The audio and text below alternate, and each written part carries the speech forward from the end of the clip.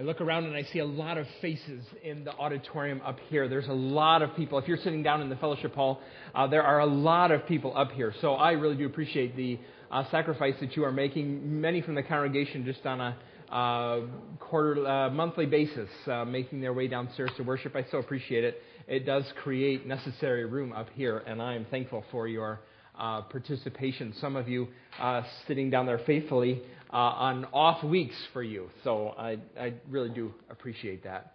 I want to begin this morning our time studying the Bible, studying God's Word, with something that I haven't done for a long time. I'm going to tell you a joke. It's unusual. It's been a long time since I started with a joke. Here it is. It's not that long, though, and it's not that funny either. So, there was a man, he was having terrible nightmares. They were waking him up all the time. So he went to his doctor. His doctor referred him to a psychiatrist, and he walked into the psychiatrist's office. He sat down in the office, and the psychiatrist said, "Well, what's wrong here?" And the man said, "Doctor, you've got to help me. I'm having terrible nightmares." And the psychiatrist said, "Well, tell me about it." And he said, "Well, sometimes at night I have a dream that I'm a teepee.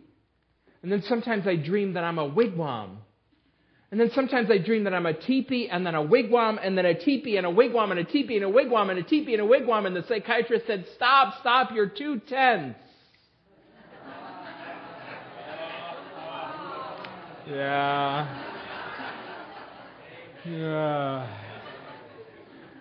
Now, after I apologize, I'll explain why I said that. I like that joke. It's a wonderful pun, isn't it? It's very good here. But this morning, it gives me an opportunity to talk to you about diagnoses, about being diagnosed. And when you go see the doctor and there's something wrong with you, and you know there's something wrong with you, you want to know what it is. You want your doctor to be able to figure it out. And you want your doctor, when it comes time to diagnose you, you want him to be clear. You want her to be specific. You want them to tell you the truth. No one has ever walked out of a doctor's office complaining that the doctor was mean for telling them they had a disease or for correctly diagnosing what's wrong with them. You want your doctor to have this sense of clarity. You want your mechanic to have that same sense of clarity, don't you? And your plumber. A few months ago, we had some flooring installed in the parsonage, and Jason and Ed Hare and Stephen Busby came to do the work. And one day I was up at church, and I called home, talked to Kathy. I said, "Well, how's it going?" She said, "I don't know how it's going, but I can see all the way through our floor into the basement, and Bruce is here." It's bad. It's bad when the flooring contractor has to call the general contractor to look at the house, and there's a hole in your floor. It's bad. It got worse. Jason came and said to us, "Just to be on the safe side, we're going to have our civil engineer come over and check out this house." There's a post in the basement. It's an old post in the basement. It's a log post. It's a bug-eaten post. And it holds up most of our house. So it's not an emergency, but it'll need to be shored up a little bit. It's the type of information that you want. Right? You don't want to be foolish and reject that type of information about your house. You need to know the full extent of the problem. In fact, one of the things that I want you to learn from the book of Hosea as we are going through it these days is, unless you understand the full extent of the problem, you will never truly appreciate the solution. The Bible is full of this same sort of clarity when it talks to us about the problems. In fact, one of the major purposes of the Old Testament is to show us our true condition before God. We're going to go to the book of Hosea in a few minutes, but before that, I would like you to take your Bibles and turn them to the book of Romans, if you would, in the New Testament. Romans chapter 3 is where I want to direct your attention for just a moment. I learned something a couple weeks ago at the conference that I was at. John Piper pointed this verse out, and I saw how it would apply and help us understand the book of Hosea. So I want to show you something that I learned recently from Romans chapter 3, verses 19 and 20, before we go back to the book of Hosea. So Romans chapter 3. I hope that you are there now. So Romans chapter 3, I'm going to read verse 19. Paul writes, "Now we know that whatever the law says, it says to those who are under the law." Now Paul here is writing about the law of Moses, the law given through Moses to the Israelites. It's the covenant that God established with His people. It's functioned as their national constitution. It's the law for the Israelites, and they were under that law. In one sense, it's alien. It's an alien law to us. It's not our own law. We're not under that same law the way they were. I remember we used to go to Canada quite a bit. We grew up not too far from the border. We used to go to Canada, and one day back in the 80s, we were driving through Canada, and it started raining. And my father said to the car, no one in the car would have known except him, he said, "Do you have to turn your headlights on in Canada when you turn your wipers on?" Those laws were just starting to be passed in the United States, and here we were in a foreign country. Is this a law here? We pull up to a red light in Canada. Can you turn right on red in Canada? I'm not sure. Alien law. We're not under it here in the United States the way that Canadians are in Canada. But the law of Moses that Paul is writing about here has broader application than those who are just under it that way. Look what the law does. Verse 19 says, "Now we know that whatever the law says, it says to those who are under the law, so that every mouth may be silenced and the whole world held accountable to God." The law in the Hebrew Scriptures, it shows us it's more than just for those Israelites. In fact, it tells us that all of us are accountable to God. The whole world, every single one of us. And we're just not accountable to God. We are guilty before God. Every mouth may be silenced before God. Because we're guilty. Verse 20 says, "Therefore, no one will be declared righteous in God's sight by the works of the law. Rather, through the law, we become conscious of our sin." The law of God is like a mirror. It reflects to us, it reflects to the whole world the truth about ourselves. It shows us that we are a mess. I imagine scenes like this happen in counselors' offices a lot. Can you picture it? A husband and wife, a fighting husband and wife walk into the counselor's office, and they sit down and they start talking. "Our family's here for help." And he says, "And do you know what the problem is? It's her." And it's a little list. He's got a list of all the things that she's done. And she says, "Oh, yeah? Let me tell you about him." What does a wise counselor do at that moment? Well, he's got a Bible in his hand. He could turn to a passage maybe like James 4 that says, "What causes fights and quarrels among you? Why are you arguing with each other? Isn't it because of the desires within you that are waging war? You want things, but you can't get them, so you fight and you argue." And maybe that wise counselor in a few minutes takes the Bible and shows them both what's really going on in their marriage. And there comes a point in time where the accusations become silence. You move from, "Well, let me tell you about him," to, "And let me tell you about her," to, "Oh, you mean me? Oh." Let the whole world be silent before God as we stand under His law. It's in part what the Old Testament is supposed to do, and it's in part what the Old Testament prophecy by Hosea does. Hosea is not strictly the law itself, but it's the prophet trying to apply the law to the Israelites. Now take your Bibles and turn with me back to the book of Hosea. We're going to continue this morning our study that we started several weeks ago of the book of Hosea, and we're going to land today in chapter 4. Oh, and we find here in this passage Hosea turning, and he's going to start to talk about us, the world. Let's review where we've been. Hosea is one of those minor prophets in the Bible. It's one of, if we were a Jew studying the Bible, we would call it the 12. The 12 books at the end of the Hebrew Scriptures. Hosea is the first one. These 12 minor prophets. And in a dramatic way, unlike any of the other prophets, really to an extent unlike any of the other prophets, Hosea's life, his personal life, meshes and mixes in with his message.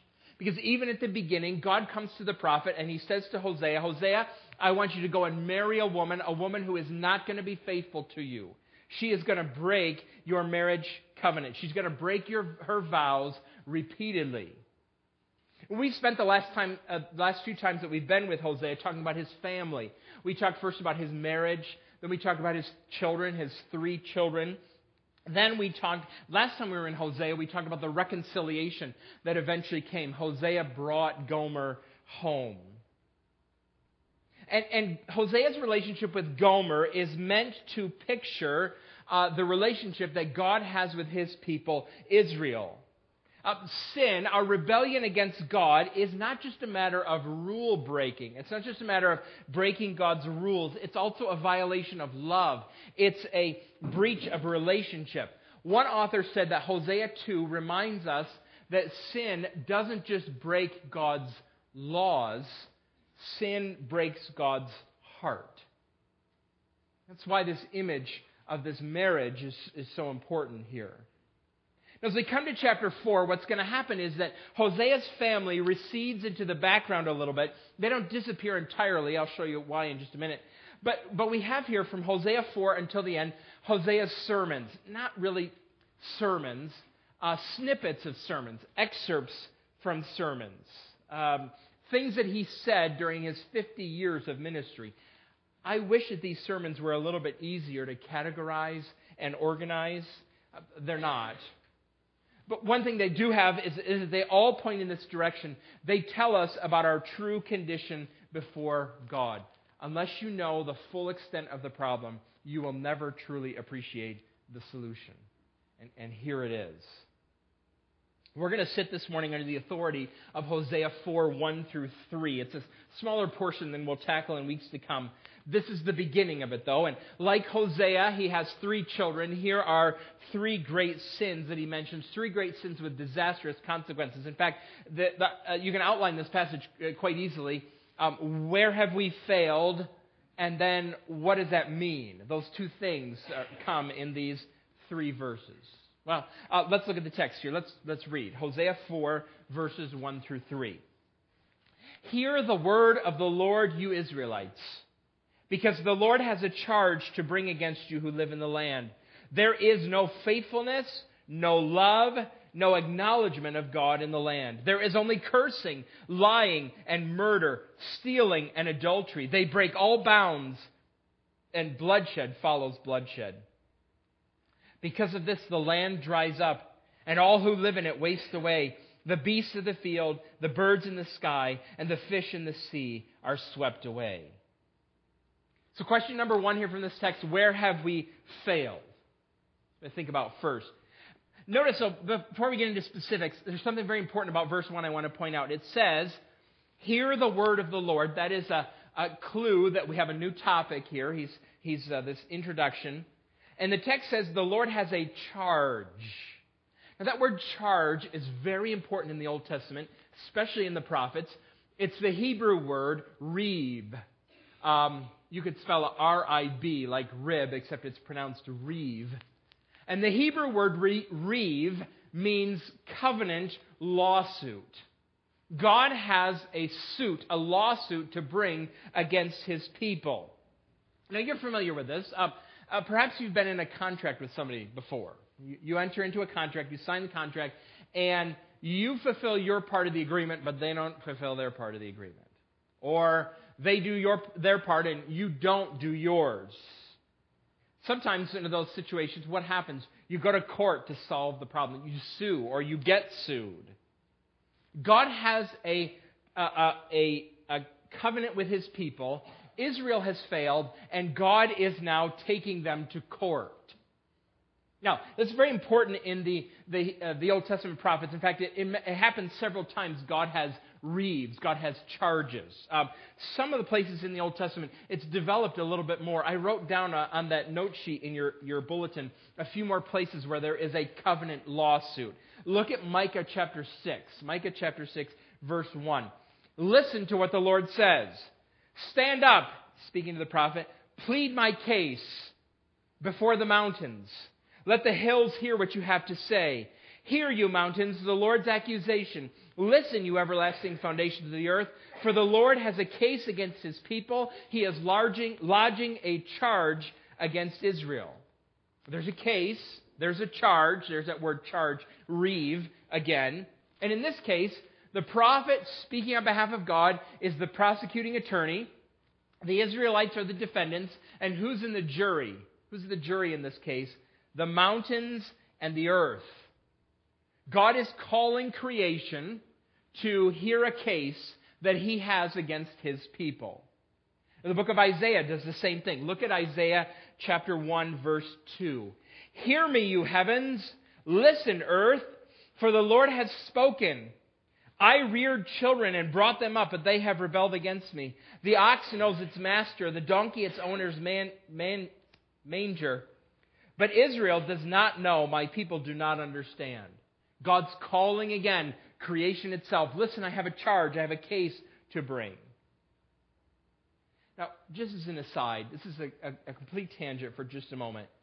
Verse 2 should be very helpful to you. It should encourage you some. We talked about this a little bit in Sunday school. My dad made passing reference to it.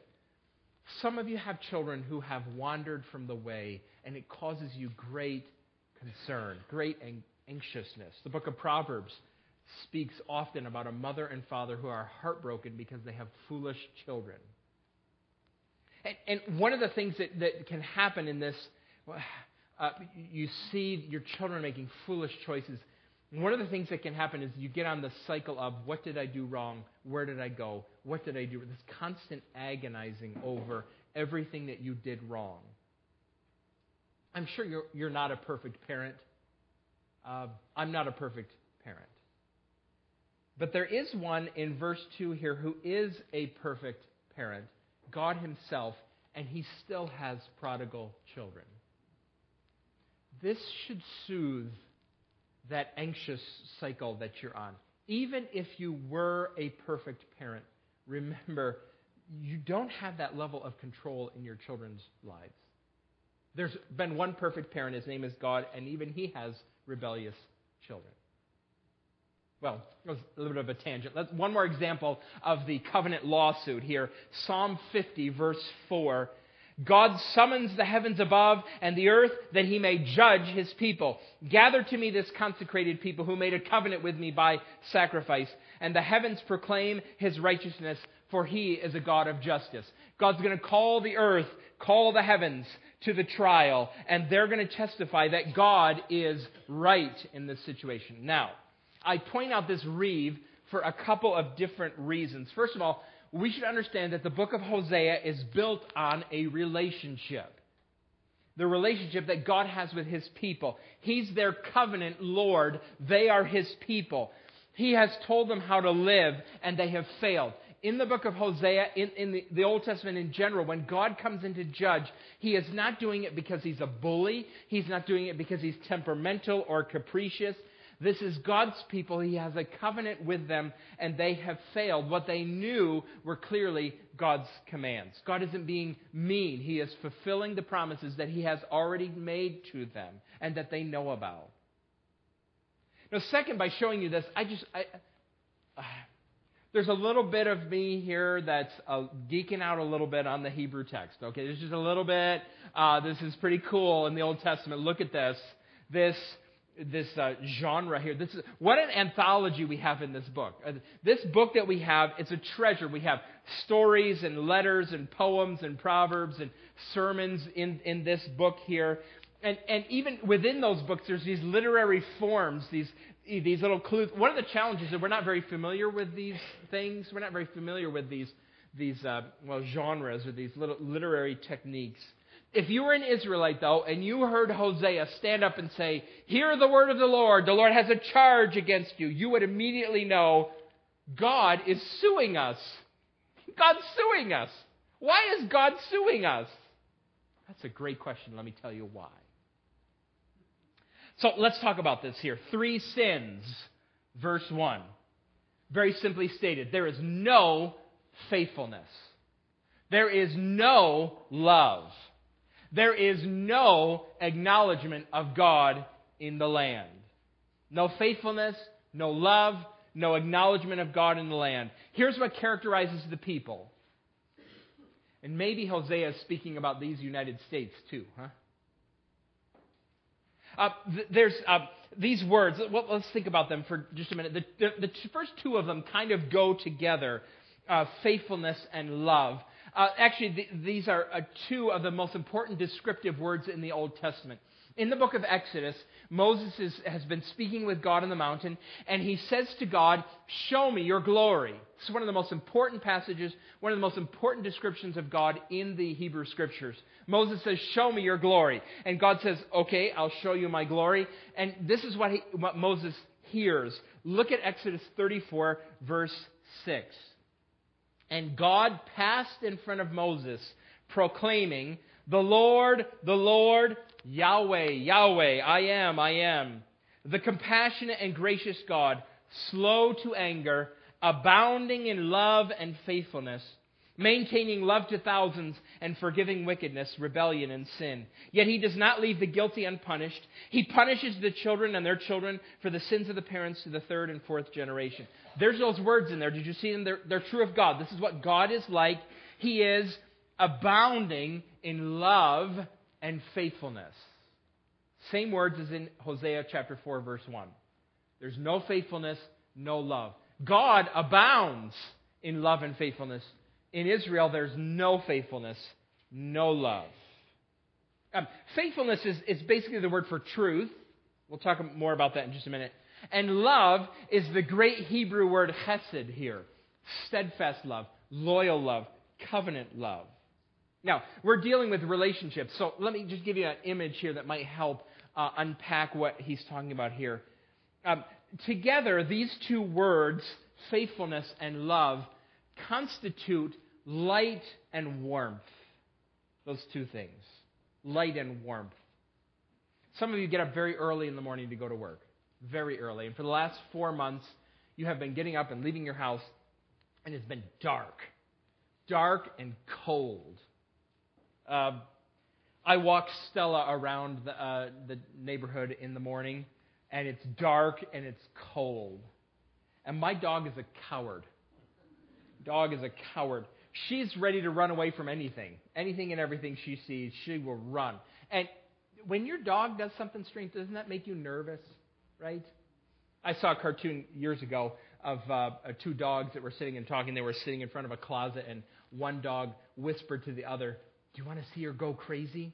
Just start barking every few minutes at the closet door and see what she does." Right?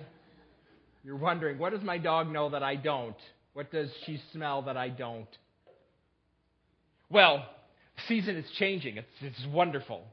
Sun's starting to rise earlier, and my dog is not nearly as scared as we walk around town because there is light and there is warmth.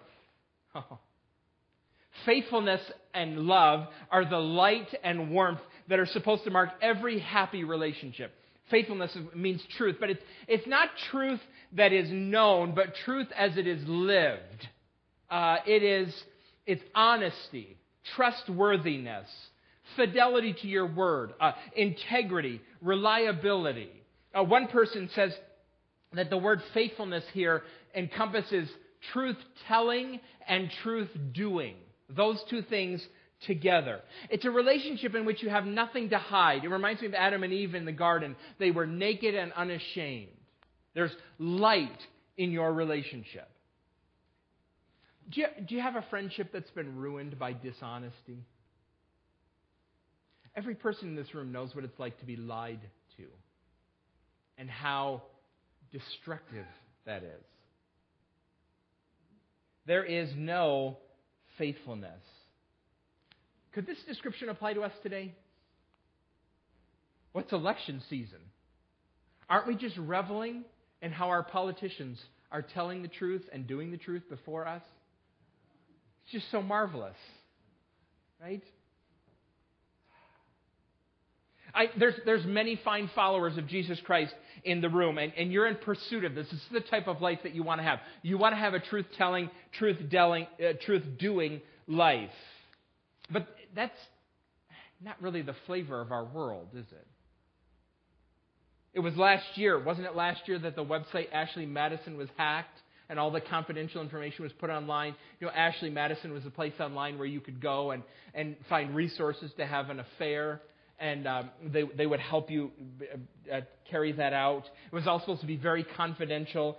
And then it was hacked, and the list of names came out, and everybody knew who was on Ashley Madison's been to the website to try to find resources to have an affair, to violate their marriage vows, and the list of names was long and shameful. There's this dishonesty. It shows up in surprising, seemingly small ways all over the place. Do you spend more time trying, pursuing what you say you believe, doing truth-telling and truth-doing, or do you spend more time trying to cover up for the fact that you don't do what you say? The standard of faithfulness here in the text is not perfection. That's not what he's talking about. It's honesty. It's just honesty. And it was in short supply. It's evident in verse 2. There is only cursing. The people are taking oaths and not fulfilling them. And then there's lying. There's all of this. There's no faithfulness. Now the word love here, no faithfulness, no love. The word love, the flavor that it has in this passage is that it's talking about compassion or kindness. If faithfulness is like light, we're going to turn the lights on in this relationship. Love is like warmth. There's going to be heat. It's going to be the warmth of a fire on a cold night in this relationship. It's going beyond the basic requirements of your covenant. It's freely and generously giving kindness. Maybe here even it's related to how you care for needy people around you. Doing more than what you have to shower kindness and goodness on the people around you. In Ruth chapter 3, Boaz praises Ruth. Ruth, that wonderful story about the woman and her fidelity to her mother-in-law. And Boaz says to Ruth, "You have shown great kindness to your mother-in-law. You have shown chesed. You have shown love to her." In Genesis chapter 19, God rescues Lot from Sodom. And Lot, Lot does not deserve to be rescued from Sodom. But Lot says, God has shown me kindness. He has shown me chesed. He's shown me love. You notice here in this passage, God is not just concerned with religious offenses. He's not just concerned with their worship. That's very important, though. He's concerned with how they are treating one another. This is where he starts. There's no honesty. There's no kindness. No compassion. Do you know what poisons this sort of compassion that God is calling for? What poisons it? What poisons the love that God is speaking about here is the expectation that you're going to be rewarded in return for it. I'll do something nice for you. You do something nice for me. I'll hold up this end of the bargain. You hold up this end of the bargain. If your marriage is working like that, that's poisonous. What you don't actually have as love is you just have gentle negotiation. You have maybe a gentle business relationship. I'll do this nice thing for you. You do something nice for me, and that's how it's all going to work, and we'll all be happy. That's poisonous. It's poisonous to the type of love that God is speaking here. Now, faithfulness and love, they're very important. They're central to God. They're missing in Israel. Maybe they're missing because of this third sin that's mentioned here. There's no faithfulness, no love, no acknowledgement of God in the land. Now, this word knowledge, objectively, it means knowing true things about God. I want to know true things about Him. That's in actually chapter 4, verse 6. It says, "My people are destroyed from lack of knowledge." They don't know God. But it means more than just our objective knowledge about God. It actually means subjectively that I respond to God in the appropriate way. That I revere Him as I ought. That I am in awe of Him. He is worthy of my awe and my reverence. That's what it means to acknowledge the Lord. Now, we're going to go back to Romans chapter 8 for a minute. I think I wrote the verses down on that blue sheet. But I want to show you something in Romans chapter 8 where Paul writes about our response to God. And he is not just concerned that we are acknowledging God. He's got more concerns than that. Look at Romans 8, verse 6. I wrote it down, or you can look in your text, but listen to what it says. The mind governed by the flesh is death, but the mind governed by the Spirit is life and peace. The mind governed by the flesh is hostile to God. It does not submit to God's law, nor can it do so. Those who are in the realm of the flesh cannot please God. Now remember here, unless you understand the full extent of the problem, you cannot truly appreciate the solution. And here's the problem. Not just that you have broken God's rules and God's heart, the problem is that you hate God. Naturally, this is how we are. We hate God. Does that seem odd to you? Maybe you don't feel it. You know what hate is. You know how hate feels. Green beans come to mind, right? You know what it is like to hate something. Maybe you don't wake up, this seems strange, hostile to God, hate God. Maybe this seems strange because you don't wake up every morning angry at God like this. It's one of the comments that some scholars have made against the new atheists. Are you familiar with this? The people who are being famous by declaring and arguing for their atheism. Sam Harris and Christopher Hitchens and there's a British scientist whose name escapes me now. It'll come to me in a few minutes. It doesn't matter. These people are being famous for their atheism. And one commentator said of them, these men, that they are convinced that God does not exist, number one, and number two, they hate Him. Two things go together. God doesn't exist, and I hate Him. The problem here, this hatred, you don't feel it. The problem is that you're not responding to Him as you ought to. Compared to what you should do in response, your natural response is hostility, hatred. Yesterday, I performed a wedding. I did a wedding yesterday. It was at an arboretum. It was wonderful. It was outside. There was things blooming. And imagine, this did not happen yesterday, but imagine this. You're at a wedding at a beautiful place like this, and the reception is going on, and you're looking. The bride is wondering, where's my groom? And you find him. He's over in a corner somewhere. He found a rose bush, and he's smelling the roses. And you say to him, hey, man, your bride, she's looking for you. And he says, but these roses are so beautiful. I just want to smell them all day and look at them. They're beautiful. And you say, hey, man, she bought this dress. It cost a lot of money. She got up at 4 o'clock this morning to go and get her hair and makeup done. She's got 587 bobby pins in her hair. So she looks absolutely perfect, and she did it for you. What are you doing looking at these roses? Right? Something is wrong with the groom who doesn't want to spend the day with his bride. There is a reverence deficit in Israel. No one is standing before God in awe as He is. There are millions of people around the world who will today not have one thought about God and His existence and His supremacy and His glory. Improper acknowledgement of the supremacy of God. There is no acknowledgement of God's greatness.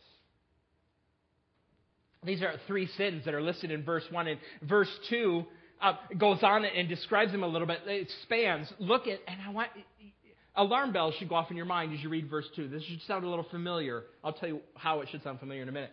There's only cursing, there's lying, there's murder, stealing, adultery. They break all bounds, and bloodshed follows bloodshed. That should remind you of the Ten Commandments. Does it sound like that a little bit? We've got the list: lying, murder, stealing, adultery, cursing. He is thinking here in this passage. Hosea has been thinking about the Ten Commandments, and the people have fallen short of these commands.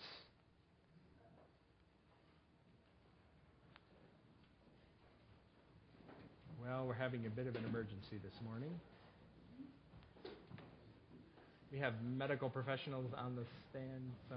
We'll take Donald out.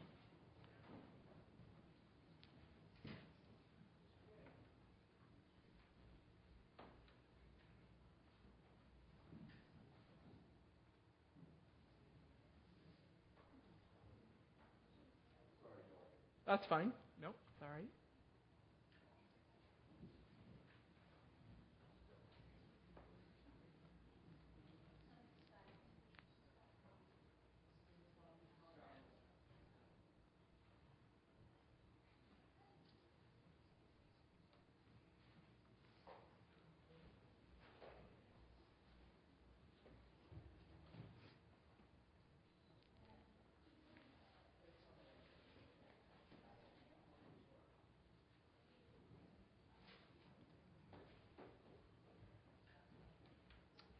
Well, I'm going to pray. Let's pray, shall we? Father, we come before you this morning on behalf of our brother Donald. We are thankful to you for him, and we're thankful to you we have so many people in our congregation who are skilled in responding to medical emergencies, and we entrust him into your care, and we entrust these men and women who are caring for our brother, and we ask that you would show mercy this morning. We do thank you for the fact that we can gather together and be with one another and care for one another. Thank you for, even as we're talking about, there's no examples of faithfulness and love, that there are people in our congregation who have imbibed these virtues and are displaying them this morning. Thank you that you are a God of mercy. We ask for your kindness. We pray these things in Christ's name. Amen. Well, I think we're going to continue while they care for Don. All right? So, verse 2. There is this violation of the Ten Commandments. And what's interesting here, at the end of verse 2, it talks about bloodshed and bloodshed. Do you remember I said that Hosea's family kind of recedes into the background? Well, they're not completely gone. Remember child number 1, the first son that Hosea and his wife had was named Jezreel, and Jezreel got his name from the fact that in the valley of Jezreel there was terrible violence and terrible murder. In fact, back in chapter 1, verse 2, it says, verse 4, it says, "The Lord said to Hosea, call him Jezreel, because I will soon punish the house of Jehu for the massacre at Jezreel." That's the same word, bloodshed, bloodshed, bloodshed. This nation is just marked by this terrible, terrible violence. And when we come to verse 3 in the text, Hosea answers the second question for us. What does this mean? Where have we failed? No faithfulness, no love, no acknowledgement of the Lord. What does it mean? Verse 3, it tells us what this means is that creation is broken. Creation is broken. Look at verse 3. It says, "Because of this, the land dries up, and all who live in it waste away. The beasts of the field, the birds in the sky, and the fish in the sea are swept away." Now, probably I think what's happening here is Hosea is speaking, there's a drought going on. The land is drying up. Now, droughts were part of the covenant. Remember, we had established this as a covenant lawsuit. Droughts were part of the covenant. Look at Leviticus 26:18-20. God says to them, He had told them, "If after all this you will not listen to me, I will punish you for your sins 7 times over. I will break down your stubborn pride, and I will make the sky above you like iron." You don't get much water from iron, do you? "And the ground beneath you will become like bronze. It will be hard. Your strength will be spent in vain, because your soil will not yield its crops, nor will the trees of your land yield their fruit." Creation is broken. As part of the covenant, it is expressed here in this verse. I actually think, though, that Hosea is thinking beyond just Israel and just the covenant. He mentions here beasts of the field, birds of the sky, fish in the sea. I think Hosea is thinking about Genesis 1. This is how Moses describes creation, doesn't it? Doesn't he? The world is broken because of sin. In recent weeks, we have seen earthquakes in Japan and Ecuador, terrible flooding in Texas. All of these calamities are signs and testimonies from creation itself that the world is broken. We sang this morning as the service started, "This is my Father's world."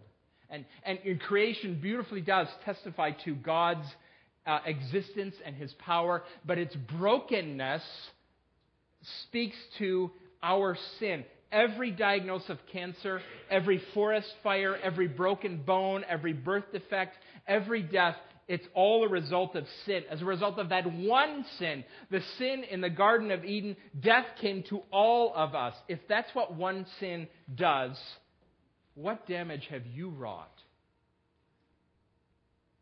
God gave His law to the Israelites, and the whole world stands in silence before Him. Now, some of you are activists at heart. And you're already thinking to yourself, all right, if this is the problem, if there's no love, if there's no faithfulness, there's no acknowledgement of God, give me a list, I can do it. I'm going to do this.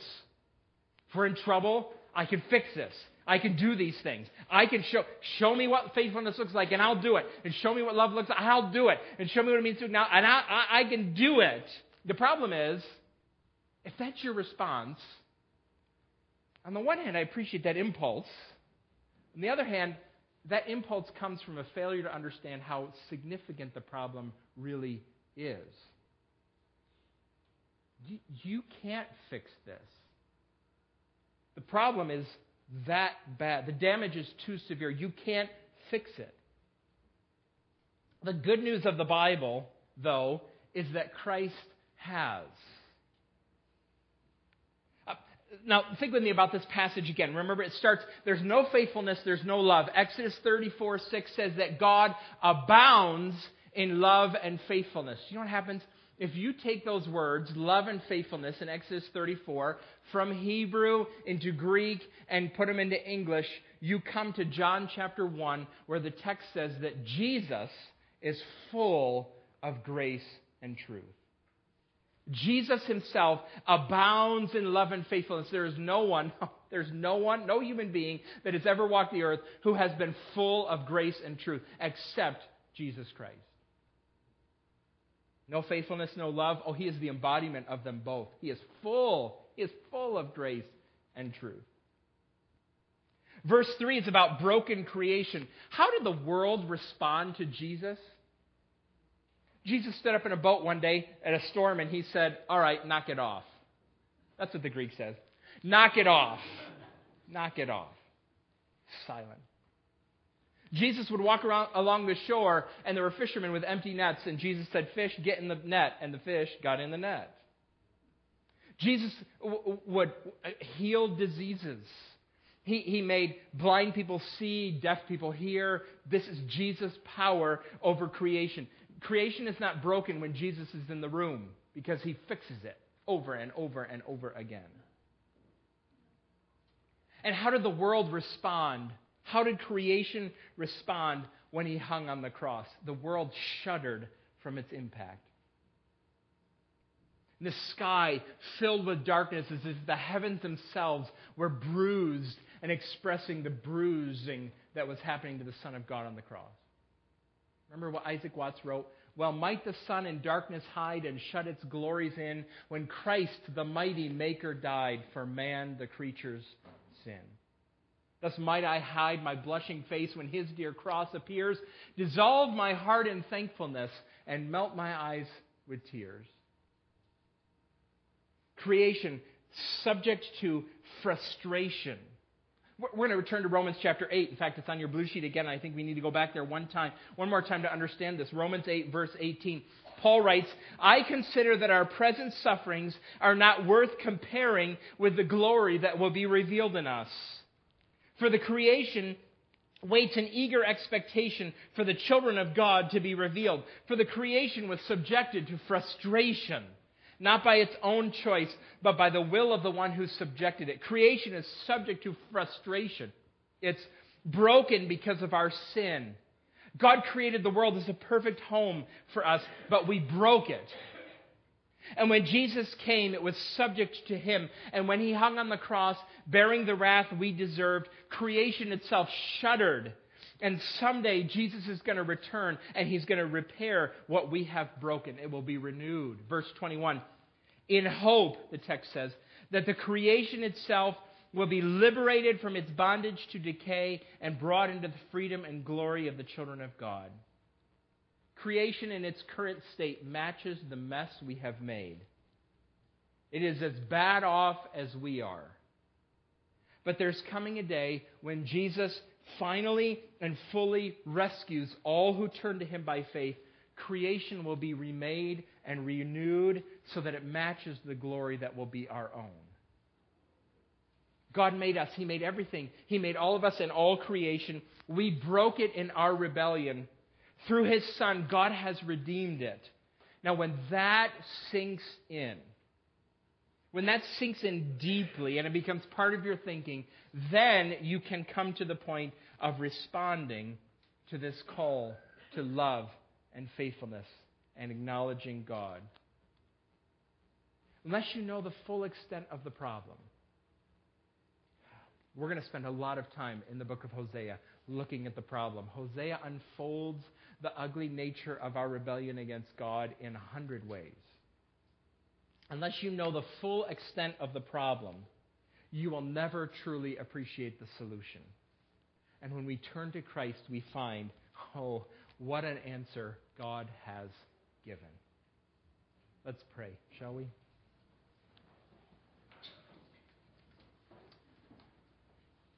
Father, we come before you this morning, and